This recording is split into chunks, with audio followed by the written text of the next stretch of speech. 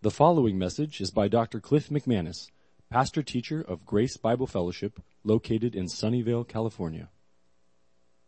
Sermon of the day, I call it Preparing for Crucifixion. So, God has just arranged time that history and years would be cyclical, and we go through seasons, and some of these seasons are repeated, and for good reason, and that's how our calendar year is. So once a year, we come up across a holiday called Easter. Easter, that's coming up. So I thought it'd be good. We were able to do some topics on the Bible that were very important, like what does God say about providence? And we learned a lot together in a couple of other subjects. But now I thought we need to prepare for Easter, which is, I believe, how the King James refers to it, Easter. But we know what Easter means. Easter is really Resurrection Sunday, when Jesus willingly gave his life, died on the cross in fulfillment of Scriptures, rose again from the dead, and laid down the church, started the church, and reigns as Lord of Lords and King of Kings. So Resurrection Sunday is what we prepare for. And depending upon the exact day in the calendar year, it either lands in March or April, and it's in April this year.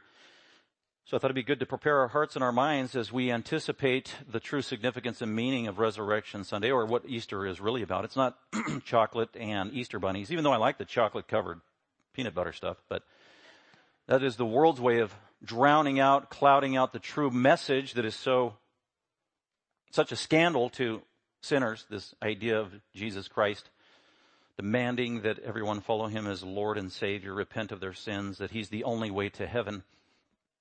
That is an offensive message, but it is the message of the Bible. It's the message of the gospel, and it's what Easter or Resurrection Sunday is all about. And so it'll be good as a church now to transition and start focusing, thinking, praying, meditating on the true significance of the most important season and historical event in the world.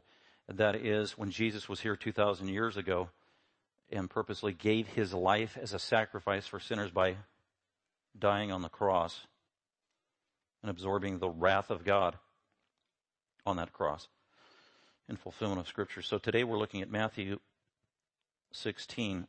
We will probably do this in 2 Sundays, which would be perfect timing. Part 1 today of our 4 points here under Preparing for Crucifixion. Pick up point number 2 next week. And then the week after that we have Palm Sunday. And the week after that we have Resurrection Sunday. So that's where we're headed as we prepare for crucifixion. We prepare for the cross. And we are now in Matthew 16, starting at verse 13 to 26. Today we'll probably just look at verses 13 to 20. So maybe the first 2 points on our handout. We'll see how far we get. And I chose this passage, Matthew 16, kind of logically. I was trying to match it up with the chronology of Jesus' ministry where we are right now. Okay, we're about a month from Easter or Resurrection Sunday. So if you look at the ministry of Jesus Christ, it lasted longer than 3 years, his public ministry, and you take all 4 Gospels and you do a chronology of it. Matthew 16 takes us to the end of his ministry. We had the ministry of John the Baptist preparing the way. Then Jesus began his ministry there in Jerusalem and surrounding areas as detailed by the Gospel of John. And then he moved into his Galilean ministry, and that had many manifestations to it. And so he had about a 2.5 year public ministry, both in Jerusalem and in the Galilean area, which is where he grew up. And so now where we are in Matthew 16, and he's wrapping up and finishing his Galilean ministry. And so now, at this point, Matthew 16, it's less than a year when he will be betrayed and arrested and crucified and die. Which is actually the goal for which he came. The reason he came. Why did Jesus come? Why was he born 2,000 years ago? Why was he born? Why did he come? You get various answers, and there are many answers in the Bible, but they're all very specific. Jesus came to die for sinners. That's one of the main reasons. And so now we make a transition in his ministry. He's put in about 2.5 years. He's gotten the word out. He's preached and gone all throughout pretty much Israel at that time. He's addressed all the Jewish leaders who needed to hear his message, which was consistent with the Old Testament. And they were experts of the Old Testament, so the message should have resonated in their scholarly ears. And then he also met with all the crowds and the multitudes who had been following him around for over 2 years as he did amazing signs and wonders that were unprecedented in history, raising people from the dead, healing every conceivable manner of sickness and disease, casting out demons like never seen before, providing people with food from nothing, and on it went. So his signs were proving that he was indeed unique. He was indeed the Messiah. He was the one promised in the Old Testament. And it didn't necessarily register in terms of the understanding of the people, but they were awed by it, fascinated by it, intrigued by it, enjoyed the privileges that came with it, and hence that's why they followed him around. But through all of this, as he addressed the Jewish leaders and the Jewish crowds, for the most part, the reaction he got was resistance. And also wrong responses. So from the crowds and the masses that followed him, originally it looked, oh, this is pretty good. He's got crowds, they're following him everywhere. But early on, Jesus said, I don't trust people. I don't trust men. That's John chapter 2, because I know what is in the human heart. I don't trust them. So Jesus wasn't excited about the initial popular following that he had from the crowds and the masses and the headlines. And it proved to be true over time that they were dull of understanding. As a matter of fact, many of those who followed him early on ended up rejecting him along the way. Because the more they listened to him teach, his standards were too high. He was too convicting. He was too narrow-minded. He was too black and white. He talked about sin and being selfless and denying self, and they didn't like that message. So many of his disciples bailed on him during the course of that 2.5-year ministry. Many in the crowd publicly challenged him, tried to embarrass him. And that was the general reaction. That's why John says in his gospel in John chapter 1, I think it's around verse 11, it says, he came unto his own. Well, who's that? Jesus, the Jewish Messiah, born in Israel, came to the Jews, came to the Israelites, confined his ministry to the Jews, preached to them, ministered to them, loved on them, prayed for them. And what was their response in the end? It says, he came to his own and his own received him not. That's God's diagnosis when all is said and done. And so that's what Jesus has been getting for 2.5 years. It's just, they were crass. They were materialistic. These are the crowds, the people. They were self-centered. They liked the miracles. They liked the healing. They liked the free food. Gimme, gimme, gimme. And then Jesus just basically confronted them and said, you know what? You're an adulterous generation. You just want signs and miracles and you want to be fed. You're not even listening to what my message is or who I am. That set him off. And as a result, it says, many of his disciples followed him no more. So this is where we are in Matthew 16. Jesus is coming off of investing all this time in ministry to the Jewish crowds and the Jewish people. And in the end, for the most part, the majority chose to follow him no more. Now, with respect to the Jewish leaders, like the Sadducees and the leaders of the Sanhedrin, especially down in Jerusalem, the Pharisees, who were in charge of all of the synagogues all throughout Israel, the Sadducees who were in charge of the temple, the scribes who were in charge of the law, the Old Testament. It didn't take 2.5 years for them to build up resistance to Jesus. It was pretty much immediate when they heard him teach. They were threatened by him the first time they heard him teach. They didn't know who he was. He didn't graduate from their schools. He wasn't from Jerusalem. He was an outsider. He spoke with an authority they never heard before. He talked about things they didn't want to talk about. They wanted to talk about traditions that appealed to man and to the appetites. He talked about the Word of God that was convicting and pierced to the conscience. And he also claimed to be more than a man. He claimed to be equal with God the Father. And they considered that the worst conceivable sin. They called it blasphemy, and it was worthy of death. And he did things that they thought were blasphemous, like he did miracles on the Sabbath day. He would heal a blind man or heal someone on a Saturday. And they were incensed by that. So early on in his ministry, it says the Jews, from that point on, sought how they might try to kill him.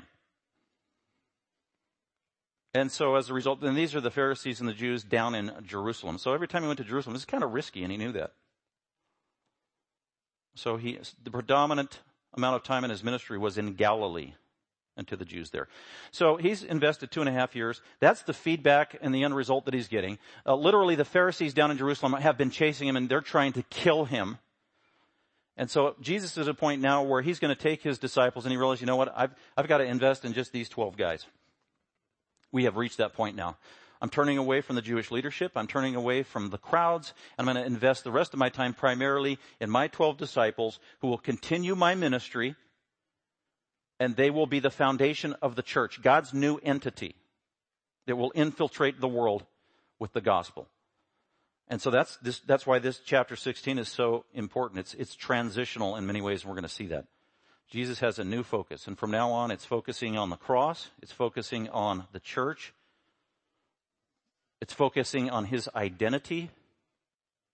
It's focusing on the specific message and mission of the apostles to be. So let's go ahead and look at that. Preparing for crucifixion. In other words, preparing for death. Jesus, at this point in his ministry, at the tail end of his ministry, with 6 months or less to go, is going to focus in a new way on his impending or his immediate death coming up in a way that he had never had before in his ministry. If you read the 4 Gospels together, the first 2.5 years of ministry, there are very few times where he gets very specific about his death. Here he gets explicit in terms of his death, even the process and how it's going to happen. And the apostles are going to hear that in a new way like never before, and there is a reaction to this new specific truth. He did begin his ministry by saying, destroy this temple. When he was in the temple, publicly, at a holiday, speaking to the Jews, destroy this temple, and in 3 days, I will raise it up again. Virtually nobody who heard that, hundreds of people, maybe thousands of people who heard him say that, virtually none of them knew what he was talking about. They all thought he was being literal when they heard it. That he was talking about, destroy this temple that Herod has beautified, and in 3 days I will raise it up again. And they're like, who is this guy? It wasn't until after he died, rose again from the dead, and commissioned his apostles in hindsight that people understood what he was talking about. That it was a spiritual truth. That he was talking about, kill me, this temple, destroy this body of the Son of God, and if you do, in 3 days, I will raise it up again. So he did make an allusion to his death, but it was veiled. It was shadowed. They didn't comprehend it. They didn't understand it. That's about as specific as he got until this time, 2.5 years into his ministry in this passage. That background is important because it makes sense when you see how his apostles react to this new emphasis upon his upcoming death. So we are preparing for crucifixion. And one of my main points throughout this passage, verses 13 to 26, in light of what happens here and what Jesus says in this text, a takeaway for us. A true disciple of Jesus, I don't know why you're here at church today. For some of you I do. Some of you I know that you know Jesus. You love Jesus. You want to be with the saints. You want to worship God. That's what God requires. That's obedient. It's a blessed thing, and you even have a desire to do it. So some of you I know why you're here today, and some of you maybe I don't know you well at all, and I don't know why you're here at church. You may be here for another reason. Some of you might even be here because you feel you're under compulsion to be here. Out of somebody else is making you go. Maybe you feel guilty if you don't go. Maybe you're a teenager and your mommy and daddy are making you go to church. Way to go, mommy and daddy. Woo-hoo. Or in elementary school. Or maybe you came on your own and you're investigating, you're inquiring. I'm just checking into this religion and Bible and Christianity stuff. That's fine. That's a good thing too. But takes us to our theme of the day, a true disciple of Jesus. What's a true disciple?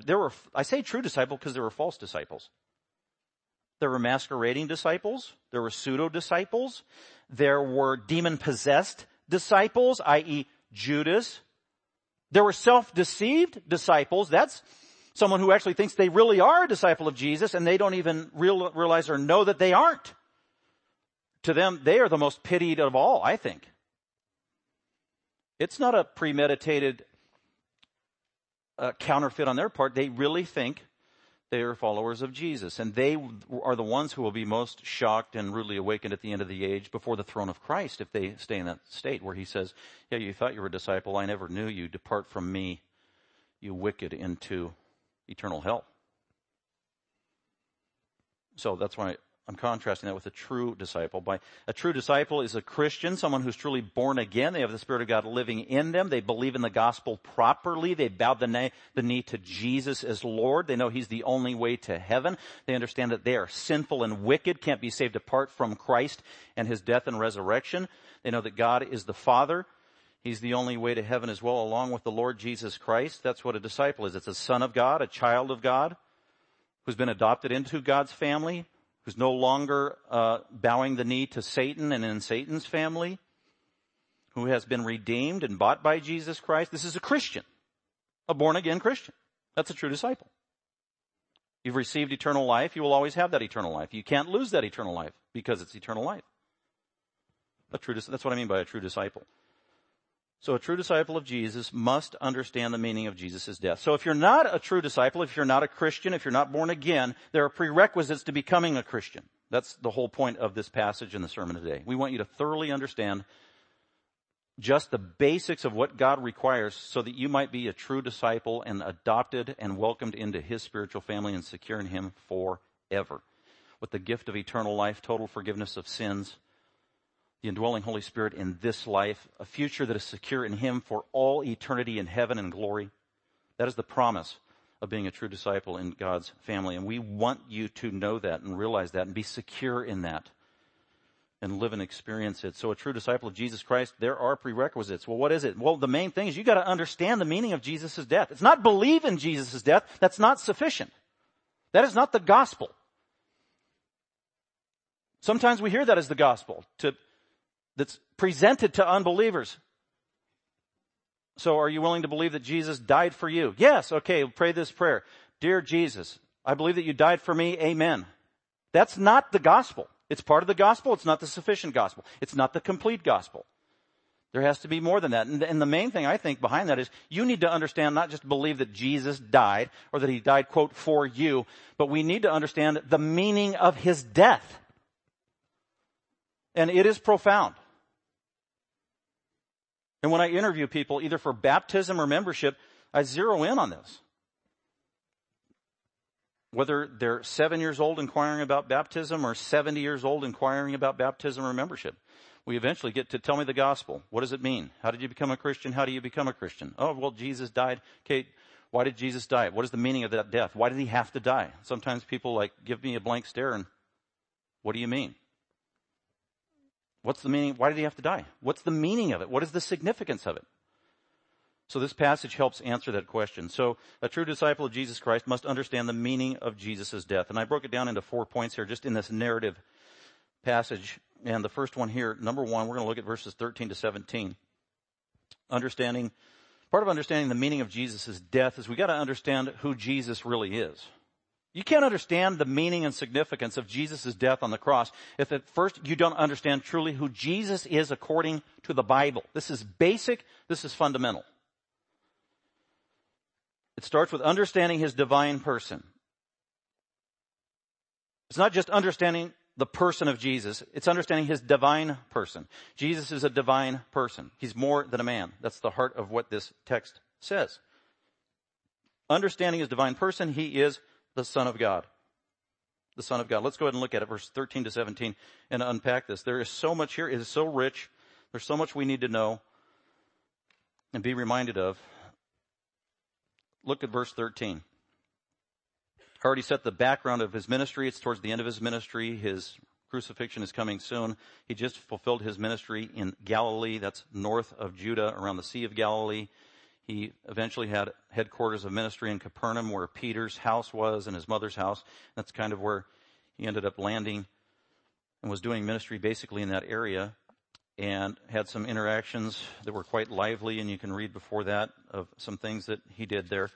And again, being challenged by the crowd and the leadership chasing him. So Jesus needs to get away. He needs to get away to some privacy, to some quiet with His disciples, meaning His apostles. So Jesus takes His 12 apostles at this point, including Judas, the devil, and they get away. Verse 13, verse 17. Now when Jesus came into the district of Caesarea Philippi, He was asking His disciples. So we'll just stop there. So he's up by the Sea of Galilee, and now he's okay, we need to get out of here. We did a lot of interaction with the crowds. We gave them free food. They responded the wrong way. They don't get it. They aren't understanding. They are confused. They are shallow. They're superficial. They're materialistic. All they want is to feed themselves. They aren't getting the message. I need to focus on my 12 apostles who are going to start the church and continue my ministry. I need to invest in them and prepare them, especially for the culmination of my ministry, which is my death, which I haven't been able to talk about yet. I have saved that for senior year of seminary training in his 3 years of training with his apostles. And that's what he's about to do. So he needs to get away, and he does. And this is strategic. In verse 13 it says, now when Jesus came into the district of Caesarea Philippi. Where's that? Man, this is like, he's around Galilee, and that's where he was doing his ministry. Now he decides, I'm going to go in a place that maybe he had never been before with his 12 apostles. And that's just going about 30 miles north of the Sea of Galilee. Probably like on some Roman road that was laid with stones. It was a 2-day journey in their day. If they're walking, maybe got a camel or a mule carrying goods with them. 2-day journey. Kind of rugged. And as they're going down that Roman road, they're approaching the furthest point of the land of Israel, which was the tribe of Dan. And near the tribe of Dan, as you get closer and closer, Debbie and I, my wife, we were able to go to Israel courtesy of GBF several years ago, and we did this. We went down this road, and we were heading towards going north, as far north as we could go, to the area of Dan. And what you see there in the horizon is that massive 9,000-foot high mountain range called Mount Hermon. And it's got snow up top peaks virtually almost year-round. And so that's where we were going, and that's where Jesus is going. So he's walking with his disciples. They're getting closer to closer. There's that beautiful Mount Hermon mentioned in Scripture many times. Historical events had happened there. And he's taken up there, and he's getting away from all these Jews. And the closer he gets to Mount Hermon and Caesarea Philippi, the closer he's getting to Gentile territory, pagan territory. And that's exactly where he lands. He lands in the city of Caesarea Philippi, major city right there on the foot of Mount Hermon. It's a beautiful area. It's there today. It's a small area, so they know exactly where it is. It's an archaeological site, so there are things there that tell us exactly where Caesarea Philippi was, and probably the general area where Jesus was with his apostles. And one thing, when you sit down there that is prominent, it's beautiful, it's lush, are these massive, huge rocks right in front of your face. That's significant for what's going to happen here. So now when Jesus came into the district of Caesarea Philippi, so they traveled 2 days. They're getting away from everybody. It's just the apostles. And now he's going to do some very important training and asking questions and preparation of these disciples. And this was the ideal place to do it, away from the crowds, away from the threats, so they could focus on their ministry. And class begins, verse 13, and Jesus was asking his disciples. By the way, parallel passage is in Mark chapter 8, verse 27. And also in Luke 9:18. Luke 9 and Mark. You have to read all three of them together because each one of the accounts gives you some details that the others don't. So Mark 8 and Luke 9 give us information that Matthew doesn't. One of the things that Luke tells us about verse 13, now when Jesus came into the district of Caesarea Philippi, he was asking his disciples a question. So it seems like he gets to town and then he starts asking away. That isn't what happened. Luke says, when he gets to Caesarea Philippi, it says that while he was praying alone, what was the first thing Jesus did there? He got away, he sequestered himself, and he's praying to the Father. He's getting in tune with the Father. He's getting in tune with the Spirit. He has decisions that are historical, life-changing, that he needs to make. And he needs to be in tune with the Spirit, led by the Father, do exactly what the Father wants him to do. And he does that through seeking God's will in prayer. So he is alone. He is praying alone. He is undistracted. He is done. He's all prayed up. He's confident that he's in the Father's will. Then and only then does he approach his 12 apostles and begins to ask them the most important question in the world. And what is it at the end of verse 13? He was asking his disciples, meaning he was asking them kind of over and over again, at least more than once. Here was his question. Who do people say that the Son of Man is? Who do people say that the Son of Man is? Who do people say that the Son of Man is? He kept asking, maybe because initially they were afraid to respond. And I can respect that. It can be intimidating when your teacher, the seminary professor and you're in front, or your teacher in front of all the other students, and they ask a question, you're kind of afraid to answer because you know what? You might give the wrong answer and embarrass yourself. And that's probably what was going on here. But it is the most important question in the world. That's the question that we're all confronted with today. Who do people say that the Son of Man is? The answer is amazing. They said, well, some say that there's a prerequisite or understanding here that Jesus is talking about himself. Jesus is assuming that his apostles know that he is the Son of Man. That's a huge assumption. So you're a Christian. Many of you grew up in the church. You know your Bible. Question. Son of Man. You were a Jew in Jesus' day. You were born a Jew, raised in the synagogue, fairly well educated. The only book you have that even matters is the Old Testament. You know it inside and out. It's the only thing you have. You don't have television. You don't have the internet. You don't have anything else to do. Study the Old Testament if you're a Jew. That's why you know it inside and out. So when you hear the phrase Son of Man and you're a Jew in Jesus' day, you should think one and only one thing that should just jump out automatically. So when you say Son of Man, you think what? You automatically should think Daniel chapter 7. That's the only answer. Jesus' favorite title for himself was Son of Man. That's what he called himself. I am the Son of Man. The Son of Man does this. The Son of Man has no place to lay his head. That was his favorite reference for himself. Son of Man. And then people began to realize and pick up on that. His disciples did, apparently. Oh, okay, wait, he keeps calling himself the Son of Man. Jesus must be claiming to be the Son of Man. Now, those Jews, Jesus' apostles, are thinking one thing initially, and the Jewish leaders are thinking one thing initially, and all the Jewish crowds are thinking one thing. And when somebody says Son of Man, they're thinking only one thing. It is Daniel chapter 7. How do I know that? Because the phrase Son of Man, the only place that occurs in the Old Testament is Daniel chapter 7. And it is profound. It is powerful. Let's look at it because it is so important. Because it is loaded. It was a specific person. It was a prophetic person. So I don't know if you passed that quiz or not this morning when I say Son of Man, you should think of one thing and one thing only, and that's Daniel chapter 7. Because that's the correct answer. If you were a Jew in Jesus' day. So you go into the Old Testament, go to Daniel chapter 7. Daniel, we're talking about 550 BC. So this idea, the doctrine of the Son of Man, had not been revealed up until the days of Daniel. So imagine that. In the days of Abraham, he wasn't talking about the Son of Man. The days of King David, he wasn't talking about the Son of Man. Solomon wasn't talking about the Son of Man. The prophets that came earlier weren't talking about the Son of Man. Moses in the Pentateuch wasn't talking about the Son of Man. So it was quite a while before this revelation was given to God's people, Israel, and it's in Daniel chapter 7. It's very specific. And here is the Son of Man. Daniel chapter 7, Daniel the prophet has a vision. He basically sees the kingdoms of the world. Kingdom that was going on in his day under Nebuchadnezzar, and then kingdoms that would follow Nebuchadnezzar. Whether it was Rome, Medo-Persia, Greece, and then he was allowed to see a future kingdom that would arise out of the Roman Empire at the end of the age. And that's the vision he has in Daniel chapter 7. And so here's part of the vision. Very important, Daniel 7. Look at verse 9. I kept looking until thrones were set up. This is Daniel 7:9. He's having a vision, direct revelation from God. And I was looking and I saw in the vision, this is direct revelation, until thrones were set up. Okay, there's thrones. That means authority, authoritative figures. There were thrones set up. Huh, interesting. And the Ancient of Days took his seat. Who is that? That is God.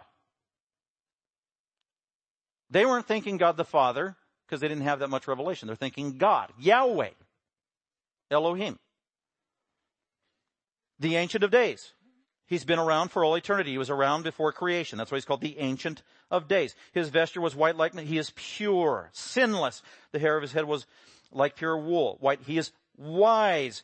His throne was ablaze with flames. Again, purity. Its wheels were a burning fire. A river of fire was flowing and coming out from before him. Everything around him is holy. Get this. Thousands upon thousands were attending Yahweh, the Ancient of Days. Thousands upon thousands. Myriads upon myriads were standing before him. Who is that? Well, at a minimum, it's angels. The multitude is so large, cannot be counted. At a minimum. What a glorious scene. The court sat, whatever that means, and the books were opened. And I don't know what books those were. Then Daniel kept looking because of the sound of the boastful words of this coming figure who is called Antichrist, who comes at the end of the age. And look at verse 13. Here it is. I kept looking in the night visions, and behold, with the clouds of heaven, one like a son of man was coming. There it is. There's the revelation of this term, the Son of Man. The Son of Man. And just in a few short phrases, we learn the identity of the Son of Man and then characteristics about him. One like a son of man was coming, and he came up to the Ancient of Days, to Yahweh himself, and was presented before him. So he is unique. And to him was given dominion and glory and a kingdom, that all the peoples, nations, and men of every language might serve him. His dominion is an everlasting dominion which will not pass away, and his kingdom is one which will not be destroyed. This is an awesome passage describing the Son of Man, who is actually synonymous with the coming Messiah, which we know from the New Testament is Jesus himself. And just in these two verses, here's all that we learn about the identity of the Son of Man that the Jews were looking for at the time of the arrival of Christ. From this passage, we learn that the Son of Man is a person. He's not an ethereal ghost. It is an actual person. That's why many Jews said that the Son of Man would be the Messiah. Not all of them, but some of them believed that. Also, from this context, from Daniel's point of view, the Messiah, the Son of Man, was yet to come. It was an eschatological figure at the end of the age, or coming in the future.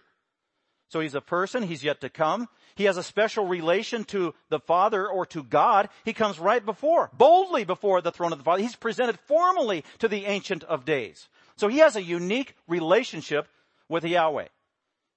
What else? He is given something. He is given dominion, that's all authority. Jesus said, I have all authority. He got it from the Father. He's given all authority. Get this, he is given glory. God said, I alone deserve the glory. I share my glory with no one else. Can you think of a place in the Bible where God is sharing his glory with anybody and it's legitimate? No. God gives his glory to the Son of Man. That is staggering. What else does he give him? A kingdom. The Ancient of Days, Yahweh, or God the Father, gives a kingdom to the Son of Man, which makes him what? A king. Not a king, the king. The King of Kings. Goes on. Not only that, get this. He's a King of Kings. Is he king over just Jerusalem? No. Is he king over just Israel? No. Is he king over that side of the world, the Eastern world? No. It's universal in scope, that all the peoples, nations, and every language. He's a king of all people. So this was what the Jews didn't want to get. They didn't understand it. The Jewish leadership, they hated non-Jewish people. They were prejudiced as can be. The Gentiles were dirty. The Greeks were unclean. We alone know God. You can't be a part of it. That was their view. Their little enclave of one of the smallest nations of the world, Israel, that Yahweh and the coming Messiah will be a Messiah only for our small country, only our people, only if you were a purebred. You couldn't even be a Samaritan. The Jews only. That's who the Messiah belongs to. No, that is not in the Bible, not even in the Old Testament. He is a king of the whole earth, of all people, of all nations, of every people, every language. He's a universal king. That's why the woman at the well, the Samaritan half-breed who wasn't qualified, said after her interactions with Jesus in John 4, this is indeed the Savior of the world. The world. What else did we learn about the Son of Man? Oh, that he needs to be served. Oh, wow. That they might serve him. His dominion is an everlasting dominion. Oh, okay, he's not just a king. He's not just a universal king. He's an eternal king. Only God, only deity, only God can be eternal like this. He's an eternal king. It will not pass away. It is indestructible. It will be here forever. His kingdom is one which will not be destroyed. He is all-powerful. He is omnipotent. He is almighty. This is the Son of Man. The Son of Man is going to be more than just a man. This is what the Jews should have known. This is what the Pharisees should have known. It's in their Bible. And they didn't get it. So all these characteristics and attributes about the Son of Man and who he is glorious and unique in his relationship with Yahweh. He is deity himself, the eternal King of Kings, all-powerful. And the first time they see Jesus talking, he refers to himself as the Son of Man. You can see why they reacted, accusing him of blasphemy. That's when we get to John chapter 12, around verse 45. towards the end of his ministry, it says, after teaching for 2.5 years, the crowds, it says twice, the crowds. He's in and near Jerusalem. It's a holiday. It's Passover. He's teaching publicly. He says, I must be lifted up, a reference to his death. And then the crowd spoke out almost in unison and said, wait a minute. We know that the Messiah must come and remain. But you are talking about being lifted up and dying. That's not in the Old Testament. The Messiah doesn't come and die. And then they finish off their interrogation with, who is this Son of Man? Point being, they didn't fully understand the Old Testament teaching about who the Son of Man was. That's what Jesus is going to try to relate to his disciples here. And that's why he asked this question. Who do people say that the Son of Man is? Notice Jesus didn't say, who do people say that Jesus is? He didn't say that. He didn't say, who do people say that I am, although that Mark and Luke say, I, the Son of Man. But the emphasis is on who do people say that the Son of Man is, meaning me. And the apostles understood that. Oh, okay.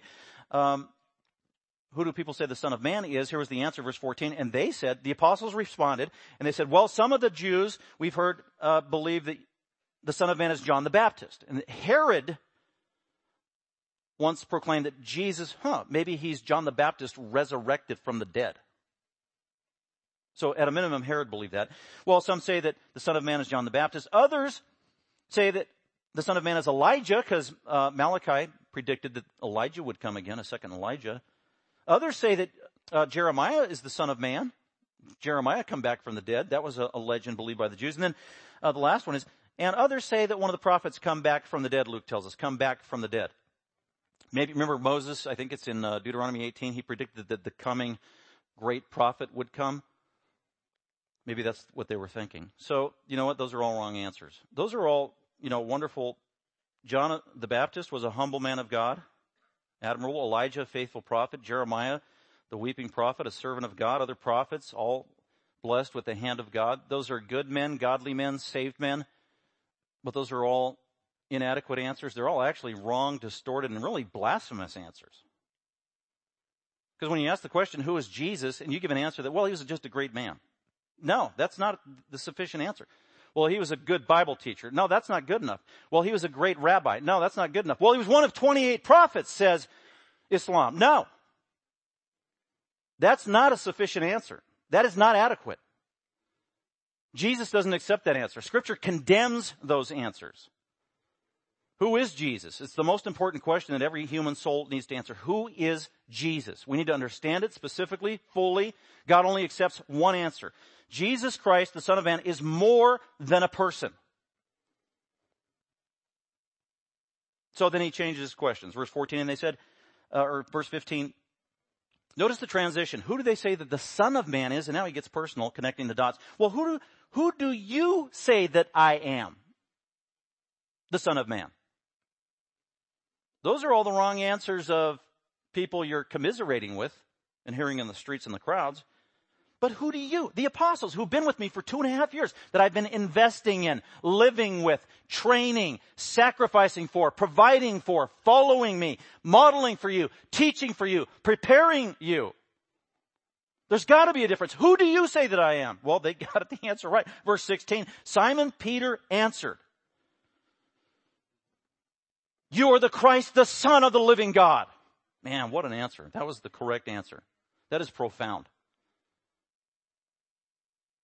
If you read the four Gospels together, nowhere that I could find where Jesus explicitly tells Peter and the apostles, oh, by the way, I am the Son of Man from Daniel chapter 7, and by the way, I am the Son of the living God. That hadn't been taught to its fullness in seminary yet. This was reserved for their senior graduating year. And before Jesus could even teach them that, Peter spits it out. This was an intuition. This was not, he didn't find this in the Old Testament. By the way, you're not going to find that phrase. Not only is the Son of God rarely found in the Old Testament. Son of God, by the way, Ezekiel was called Son of God, small s, small g, or capital G, but small s. Totally different. But in terms of the Messiah, one time Daniel chapter 7, Son of God. If you do a search in the Old Testament for the phrase Son of God, you're going to have a hard time finding that as well. The Son of God. There's God's Son, Psalm 2, but Son of God? You virtually can't find it in the Old Testament either. And Jesus revealed himself as the Son of God as well. And people were confused about that term and what it means, just as people are today. And notice, he says, who do people say the Son of Man is? And his answer is the Son of God. He also says the Christ. That was the correct answer. Daniel chapter 7 talks about the Son of Man, and the way it describes him, he is describing him, here is the coming Messiah. Christ means Messiah. They mean the same thing. Christ is Greek. Messiah is Old Testament Hebrew. It means the anointed one. The anointed one of God. The anointed one of Yahweh. The anointed Savior who is yet to come. The anointed holy divine King who is yet to come. That's who the anointed one was. And there are passages from Genesis 3:15 all the way to Malachi describing and giving features of the coming Messiah, the Christ, the anointed one, the Mashiach. So there's context. They know. They're Jews. The Son of Man is the Messiah. And Peter got it right. You are the Christ, the Son of the living God. And the combination of these two phrases, Christ meant something very specific to the Jews, and Son of God in this day at this time meant something very specific to the Jews as well. Messiah Christ emphasized his humanity. Because humans were designated and anointed with oil in the Old Testament by God. God would anoint prophets, priests, and kings to serve and represent him. That's what Jesus as Christ means. He is the greatest, the ultimate prophet, priest, and king. Greater than any other. So that's what that meant. He will be human. Not only that, he will be divine, the Son of God. When you hear the phrase the Son of God in the Bible, especially the Gospel of John, you should think one thing. When you hear Son of God, you should think deity. That's what it means. Deity. I grew up Catholic for 19 years. Didn't do a whole lot of study in the Bible. Got religion, got some man-made religion. Every once in a while I got a Bible story here and there. And I was taught early on to believe that Jesus was the Son of God. But for 18, 19 years, that was never actually explained to me. I never knew what it meant. He's the Son of God. He was somehow birthed from God. But all it meant to me was he was just pretty much a normal human being who was special. He was kind of a unique, he was human, and he was only human. He had a special relationship with God the Father somehow by virtue of his calling and the task that he was called to do.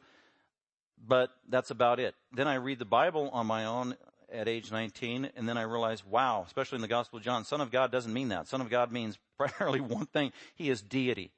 He is the exact image of the Father in terms of deity, essence, nature, eternality, the attributes of God. Yes, incarnated in a human body, but Son of God means divine, deity, almighty God, worthy of worship. That is what Son of God means. So what is Peter declaring? The most important thing about the gospel, and that is, who is Jesus Christ? He is God's Messiah, anointed prophet, priest, and king, who is 100% man. Sinless man, perfect man, eternal man. From this point forward in his body, not only was he a human being, he was deity. He was the Son of God. So there it is. The God-man in Peter's phrase. This is new revelation. Like I said, Peter wasn't trained in this. He didn't learn this from the Old Testament. It just blurted out of his mouth. And that's why Jesus responds in verse 17. Jesus said to him, "Blessed are you, Simon, son of Jonah." Man, good answer, Peter. Way to go. And see all these other 11 apostles saying anything. Cowards, sissies, didn't want to get a wrong answer. Peter gives the right answer, the most profound answer that could be given. The true identity of Jesus Christ. Verse 17, Jesus said to him, "Blessed are you." Peter, man, you are blessed. You're blessed for several reasons. You're blessed beyond what you are even able to comprehend your blessings, Peter. You are blessed by God. You have favor from God. You have favor from Yahweh in so many ways. Number one, Peter, you are blessed because God the Father, you didn't come up with that answer on your own. God the Father from heaven gave you that answer. He revealed divine revelation through you to all of us and the apostles here, to your brothers. Do you know that Peter was called as an apostle before this? This is kind of interesting that apostleship is listed as one of the New Testament spiritual gifts. You can see it in 1 Corinthians 12. It's listed as a spiritual gift. And also in Ephesians chapter 4. Well, what was the main abilities of an apostle? The ability to be a conduit of divine revelation. Now, Peter had already been called as an apostle before this event, but prior to this, we don't know of Peter ever saying anything that was divine revelation. This could be the first time that Peter, as an apostle, spoke divine revelation. And none of the other apostles that we know of up to this point, at least it hadn't been revealed, had spoken divine revelation. This was the beginning of his ministry. Peter, you know what?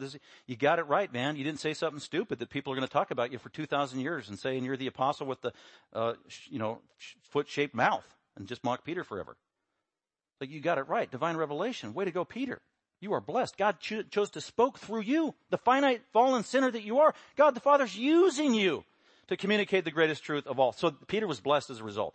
God decided to use Peter of all those 12 guys. That's blessed. Not only that, how is Peter blessed?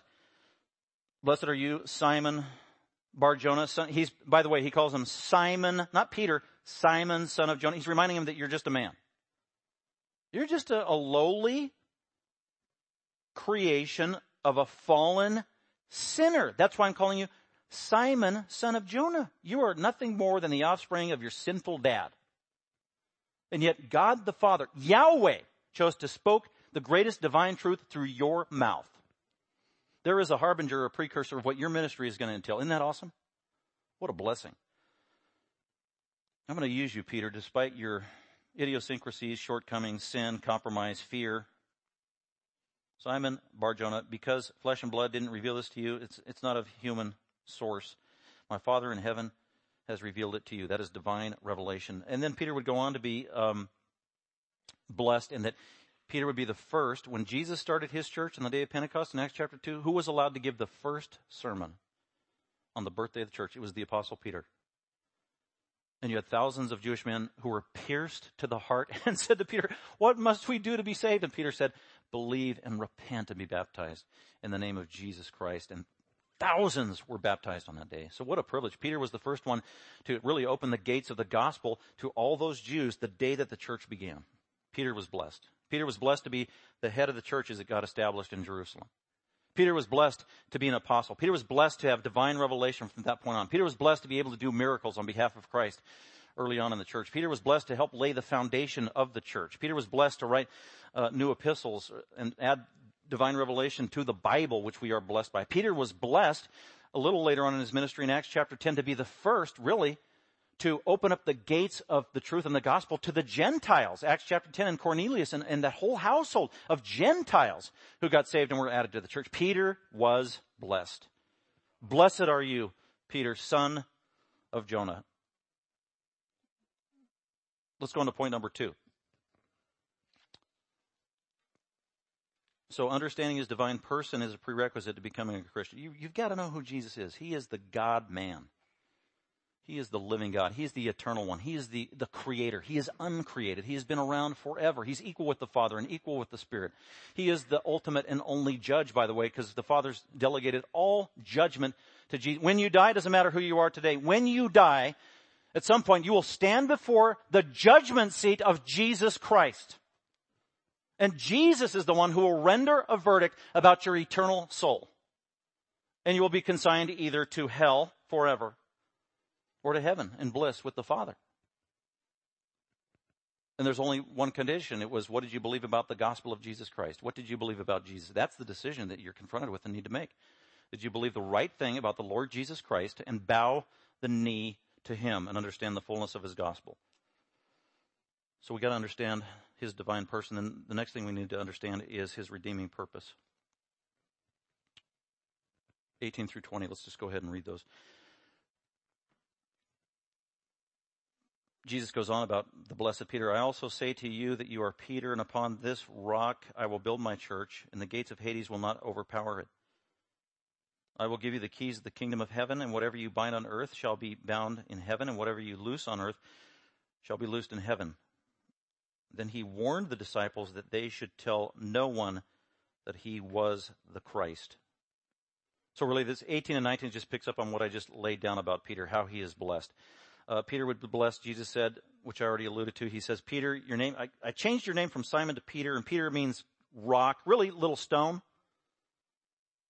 That was intended to be a blessing, a stone, stability, strength. But it's little stone, Petros. Peter, you're going to be blessed. I also say to you that you are Peter, you're a stone, and upon this rock, Petra, it's a different Greek word, big stone. Peter, you're little stone. But there's a bigger stone than you, Peter. It's called this rock. It's a massive rock. It's different from you, Peter. You're a little stone. This rock, in verse 18, is a big stone, a massive rock, an unmovable rock, and it's not you, Peter. You're just a little stone. And upon this rock, this massive stone, different from you, Peter, I, the Lord Jesus Christ, will build my church. So Jesus was promising Peter, you're going to be blessed because I'm going to build the church on me, the Messiah, and you're going to be a part of it, Peter. You're going to help lay the foundation of the church along with the other apostles. And the gates of Hades, and when you hear Hades, you should think death or the grave or the netherworld. Not this life, but the next life. Hades used about 11 times in the New Testament, and it means death, the grave, the afterlife, leaving this world into death, and usually with a nuance on punishment with fire, not eternal hell, but a place of darkness and temporary punishment for those who rejected Christ. Hades will be eventually thrown into the lake of fire, which is eternal hell. But basically, you should think death. That I'm going to build my church, Jesus said. It's going to be a unique entity, the church of Christ. It began on Pentecost. It is eternal. I will be the king of it. It will overpower death.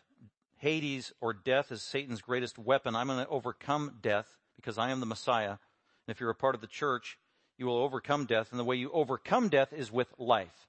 And that's resurrection life. And Jesus Christ is basically saying here, yes, I'm going to die and you're going to die. But when I die, I will overcome death by resurrection.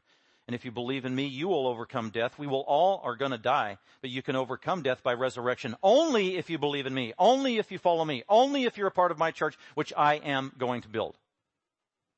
That's what he's saying. And Peter, you know what? You're going to be a part of it. I'm going to give you authority as the head apostle. Verse 19, I will give you the keys of the kingdom of heaven. While Peter was on earth, he would have authority from heaven to lead the church as one of the 12 apostles. And whatever you bind on earth shall have been bound in heaven. And whatever you loose on earth shall have been loosed in heaven. So Peter and the apostles would speak with divine revelation as apostles. And what they say represents divine truth already issued by God up in heaven. That's a reference to their divine authority delegated from God, but also divine revelation, much of which we have now written in our scriptures as a gift to us. Peter, you are blessed. Then verse 20. Then Jesus warned the disciples, the 12 apostles there, that they should not... Okay, they just learned this new great truth. You are the Christ, the Son of the living God. And they're all celebrating. They are excited. Man, Peter, he's got all this authority right on. We're buddies with Peter, so maybe we can get some of that authority. Woohoo, let's go out and do it. Yes, let us go. And they're just ready to go. And then Jesus says, yeah, okay, ready, verse 20. Okay, guys, go out and do it. Wait, no, he didn't say that. Then he warned the disciples that they should tell no one that he was the Christ. What? We've got the truth. We finally got the message. Let us go. Let us do the work. Let's go preach for Jesus. He said, no. As a matter of fact, I don't want you telling anybody. Nobody. That's weird. That's odd. That's hard to explain. Why is that? Come back next week. We'll answer the question. Let's go to the Lord in prayer. And we're going to have our benevolence offering. So pray with me. Father, we thank you for this day, and thank you for the truth of Scripture. Thank you, Holy Spirit, for being the teacher of divine truth found in Scripture, allowing us to understand it. And God, we pray that you would use the Holy Spirit to not just understand it, but to believe it, to live by it, and allow it to calm our hearts and to produce the fruits of the Spirit in our lives. That we wouldn't forget it so easily, we would remember it. What a blessing. Thank you for the reminder of who you are. That's the most important question in the world, that Jesus Christ is the Messiah, the Son of the living God. And there is no salvation apart from knowing you, Lord Jesus. Thank you for those of us whom you have saved by your grace through the gospel. And we pray for those who don't know you yet. Some who may be seeking you. Some who don't have enough information yet. Some who are under conviction. Some, God, who are running from you. God, be gracious. Invade their life. We commit their souls to you. We thank you for this time. We commit it to you. We pray in Christ's name. Amen. Thank you for listening. Dr. McManus is an author, seminary professor, and pastor-teacher of Grace Bible Fellowship. For more information about Grace Bible Fellowship, please visit our website at gbfsv.org or call us at 650-630-0009.